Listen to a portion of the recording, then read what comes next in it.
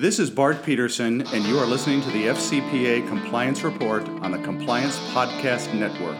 This is Greg Gilchrist, and you are listening to the FCPA Compliance Report on the Compliance Podcast Network. This is Dan DeMarco, and you are listening to the FCPA Compliance Report on the Compliance Podcast Network. In this episode, I'm joined by Louis Perold. Louis is well known in the compliance community, having practiced law and compliance in South Africa and for South African countries for many years. At the start of 2020, he founded his own consulting firm, Citadel Compliance. We talk about his founding of the firm in the midst of the coronavirus health crisis, the state of compliance in South Africa, and what COVID-19 has done for the practice of compliance in South Africa. Hello, everyone. This is Tom Fox back for another episode, and today I have with me Louis Perold. Louis has been in the compliance field for many years. If you have been to an SCCE conference or attended both in the United States or Europe or other events, you've probably come across him. He's a well-known speaker and contributor, a longtime member of our community, and he made the bodacious step earlier this year to start his own consulting company, perhaps not anticipating COVID-19 and the coronavirus. Nevertheless, a brave step. I've made that step. I understand what it means.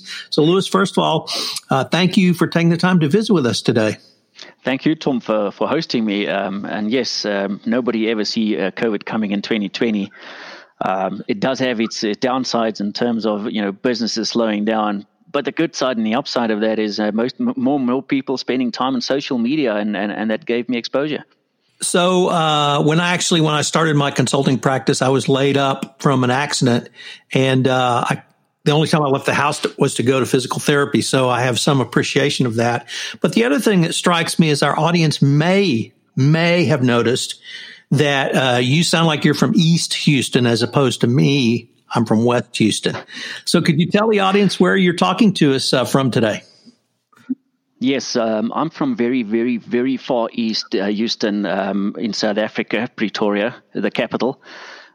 Based here, born and bred here, and that's where I'm from. So as I mentioned, you started your own consulting company, Citadel Compliance, but I was wondering if you could give our audience just a taste of your professional background and what led you up to founding Citadel.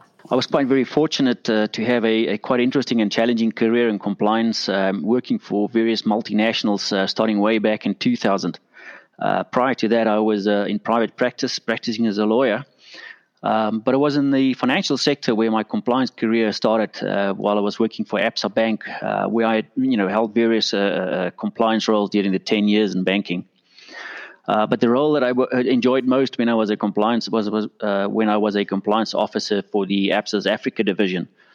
In 2002, Absa decided to start expanding into the Southern African environment, and I had the opportunity to start implementing compliance programs in Tanzania and Mozambique and Angola. This was by no means an easy task, but a very exciting one. When I reflect on my career, those days that I spent in sub-Saharan Africa, implementing compliance programs in different environments and difficult situations is probably some of my most fond memories. I also met some of the most interesting and some of the very most difficult people through those endeavors.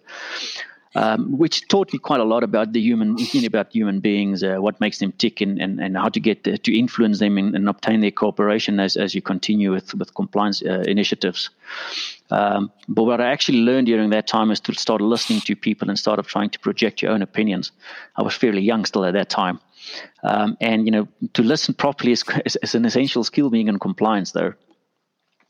Also, while I was at the banking environment, I was sent on a 2-year secondment project to Barclays Bank in the Seychelles, which is probably one of the most beautiful islands on the planet.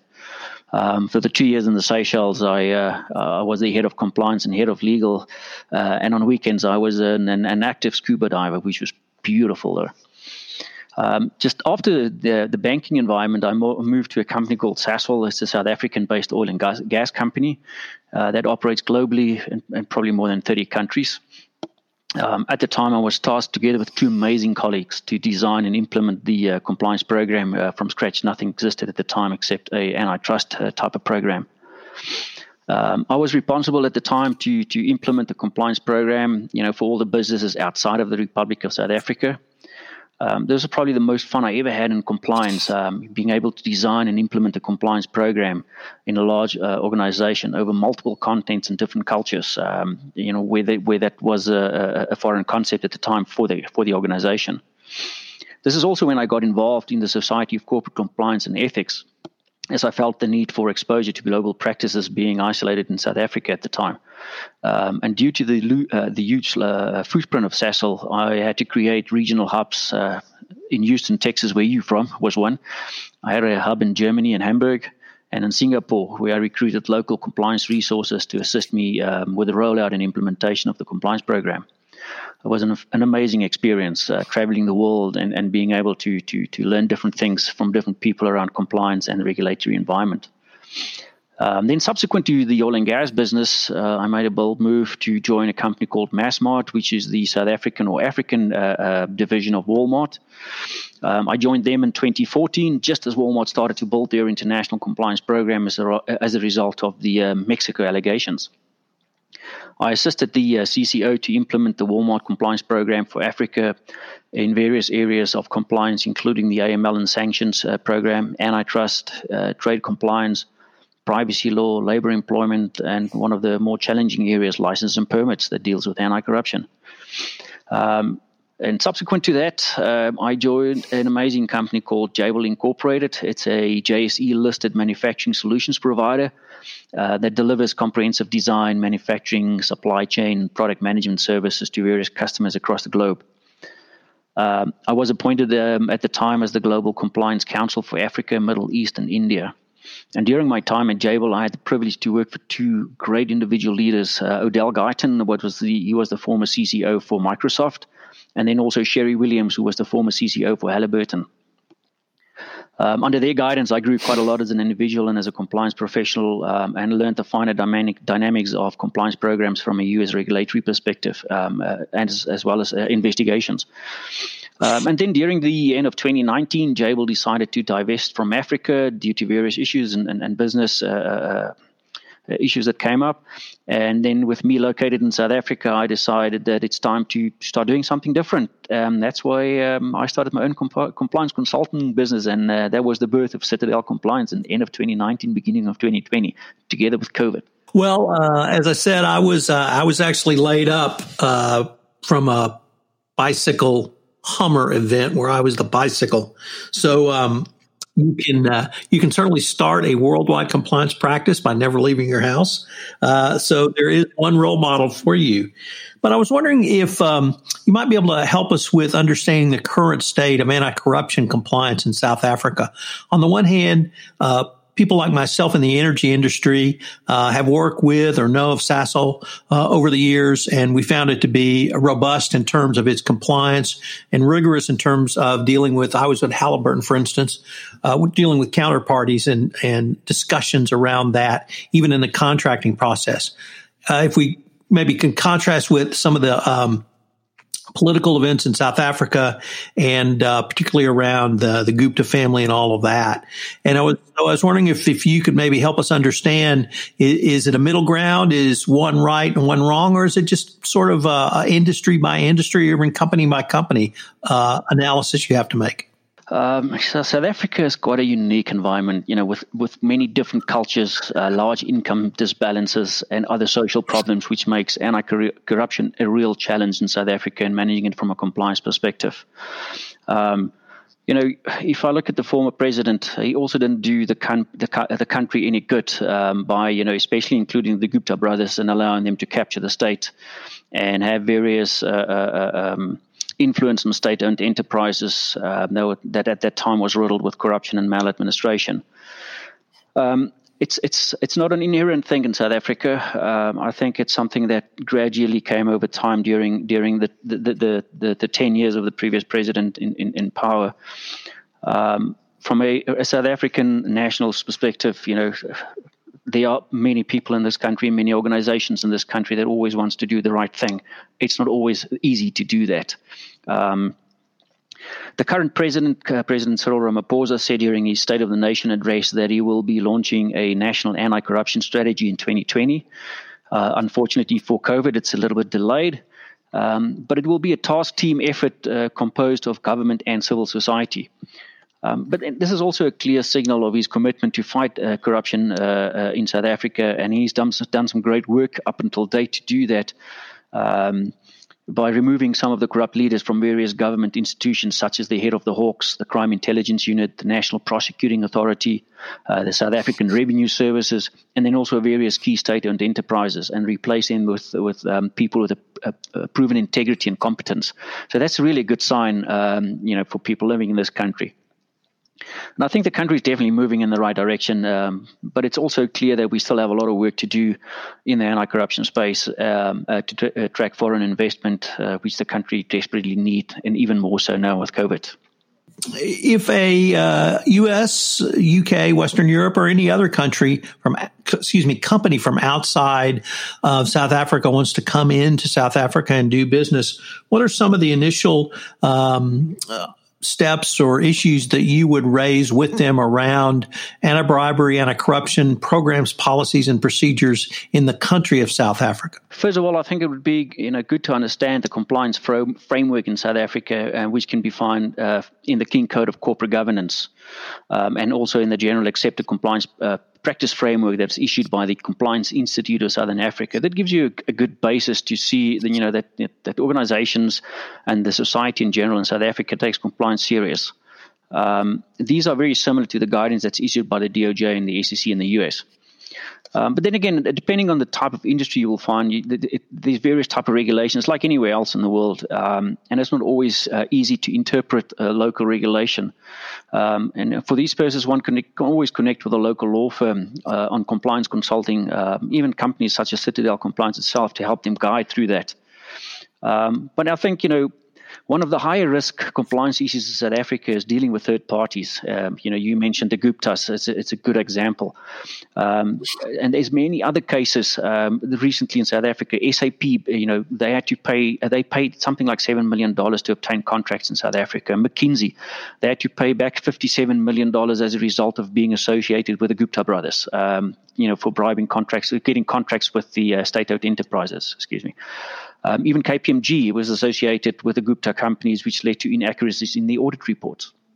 So these things do come up. And from my perspective, I think, one of the highest risks in South Africa is dealing with third-party companies as agents or as people assisting your company coming in.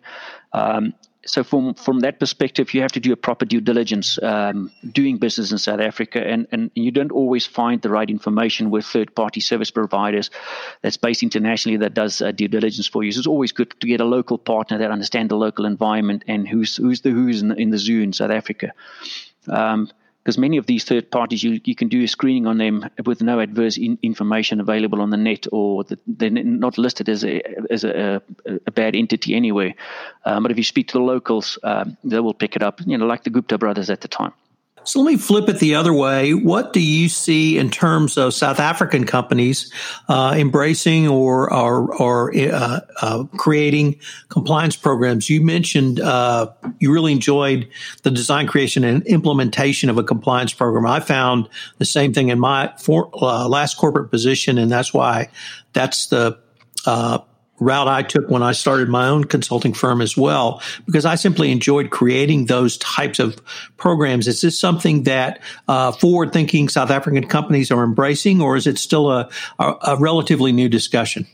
In South Africa, like in many other countries around the world, compliance was only to be found in highly regulated industries such as the financial industry, insurance industries, and those. And over the past 10 years, other industries in South Africa started to realize that if they want to conduct business internationally, they will have to start investing in compliance programs, including anti-corruption compliance programs. From my perspective and my aim in having my own companies to assist these companies in building them and assist them in building these compliance programs. But in general, I think in South Africa, corporations do embrace the fact that they have to have a compliance program. It's the new norm to do business internationally. And it's just one of those essential elements in conducting business. Louis, is there sort of a Southern Africa within the region of Southern Africa? Is there a fair amount of trade between the countries so that you have the chance to observe compliance, not simply in South Africa, but in Angola or Senegal or some of the other countries that are in the Southern Horn of Africa? Yes, there's quite a large number of trade between the SADC countries, Southern African development countries, and they do collaborate quite on a bit, especially from a regulatory perspective. The regulators do get together and talk a lot about the legislation and the regulations, and you'll find, if you look at antitrust, there's a lot of similarities, anti-money laundering, anti-corruption and bribery. So there's a lot of similarities between the different regulators as well in Southern Africa. We have mentioned in this podcast several times the coronavirus health crisis. What has that done for not only compliance in South Africa, but perhaps even Citadel compliance in South Africa? Has it made the actual doing of compliance more challenging, or are you able to design, create, and implement compliance programs at this point in time? I think, for corporations that have compliance programs in place, it makes it a little bit more difficult because all of a sudden everything is remote. You have to operate as a compliance function remote. That means you're not on the face of the people anymore. They don't see you. And it's like anything. If you don't advertise and market it, that people forget about it. But from Citadel compliance perspective, I think there's a lot of more exposure because, as I mentioned earlier, that people go, they're on social media, they start, seeing posts that's been done by Citadel Compliance and myself. And I'm currently involved in a project with a local bank as well, reviewing a compliance program that they recently implemented, which is great about this current situation. Everything can be done remotely. It's not impossible. So this entire evaluation of a compliance program that I will be involved in the next couple of months is doing it remotely, reviewing documentation, interviewing people, and drafting reports, and everything's going to be done remote. You have sat in the CCO chair, so you understand what it means to be a chief compliance officer. Do you find this at this point in time when we're limited to either remote interviews or working from home in that situation, do you find this will be something that will benefit compliance when we eventually reopen for business across the globe and come out of COVID-19? In the past, when finances wasn't an issue, people will easily get on a plane, not necessarily always the right thing to do, though. With new ways of doing business, I think a lot of more people will start doing things remotely. They will save a lot more budget and spend the budget on other things that's more appropriate from a compliance program perspective.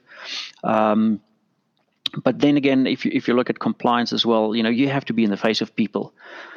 Certain things you can do remotely, but when you start teaching and educating people, face to face is always first prize. When you sit in business meetings and you have to elevate the level of compliance, and you need to make sure that people understand compliance risk in any new venture or current deals that they're busy with, there's nothing better than face to face. But I think quite a bit of that is going to change and move to virtual via video calling and those type of things. Louis, do you see the regulators in South Africa moving the compliance ball forward by moving to more enforcement of anti-corruption compliance laws? Where do you see sort of that part of compliance, the regulatory part? Yes, I do see them moving that forward. As I mentioned earlier as well, that President Ramaphosa is implementing a new anti-corruption strategy. He's replaced the head of the intelligence unit and as well as the Hawks and the National Prosecuting Authorities. There's a lot more focus on prosecuting anti-corruption. If you look at South Africa and the state of the economy, we can't afford to lose more money in this country on issues such as corruption. Yes, and even now with COVID being present, there's a lot more focus on enforcing the laws, especially from an anti-corruption perspective, because I foresee that from a public procurement perspective, there's going to be quite a couple of issues coming in, and people trying to take advantage of all the stimulus packages that's around. Louis, unfortunately, we are near the end of our time, but I was wondering if our listeners were interested in finding out more about yourself or Citadel Compliance and the services that you offer. How could they do so? I've got a website. It's www.citadelcompliance.co.za, or you can find me on LinkedIn under Louis Perrault. Send me a link. Send me my contact particulars are there. So feel free to reach out, and if you have any need any information on South Africa, doing business in South Africa, compliance in Southern Africa, please feel free to contact me. So this has been a fascinating exploration of both where you are today, but also where perhaps anti-corruption compliance is in South Africa. I hope that I can call upon you again to visit with us and let us know about upcoming developments in South Africa. Anytime. Thank you very much. I really appreciate the time. Hello, everyone. This is Tom Fox again. I'd like to thank you for listening to this episode of the FCPA Compliance Report. I hope you'll join me again next week where I take a look at an issue related to the FCPA, compliance and ethics. We have 2 great new podcast series on the Compliance Podcast Network that I hope you're aware of. The first one is Compliance and Coronavirus, where I try to bring sanity and clarity to the compliance practitioner and the business executive around coronavirus. Also, the Compliance Life features one CCO a month talking about their journey to the CCO chair and beyond in 4 parts. This month, it's Ryan Robillé, who has a fascinating journey. Also, if you're a fan of Teddy Roosevelt, I have a series on 12 O'Clock High, a podcast on business leadership hosted by Richard Lummis, where we're looking at Teddy Roosevelt, his life, his presidency, and beyond, and what its messages are for the leaders of today. It's a fascinating series. I know you will enjoy it, and it's particularly important for compliance practitioners to take a look at leadership skills. I hope you'll join me again next week for our next episode of the FCPA Compliance Report. The FCPA Compliance Report is a production of the Compliance Podcast Network and a proud member of C-Suite Radio. Thanks again for listening.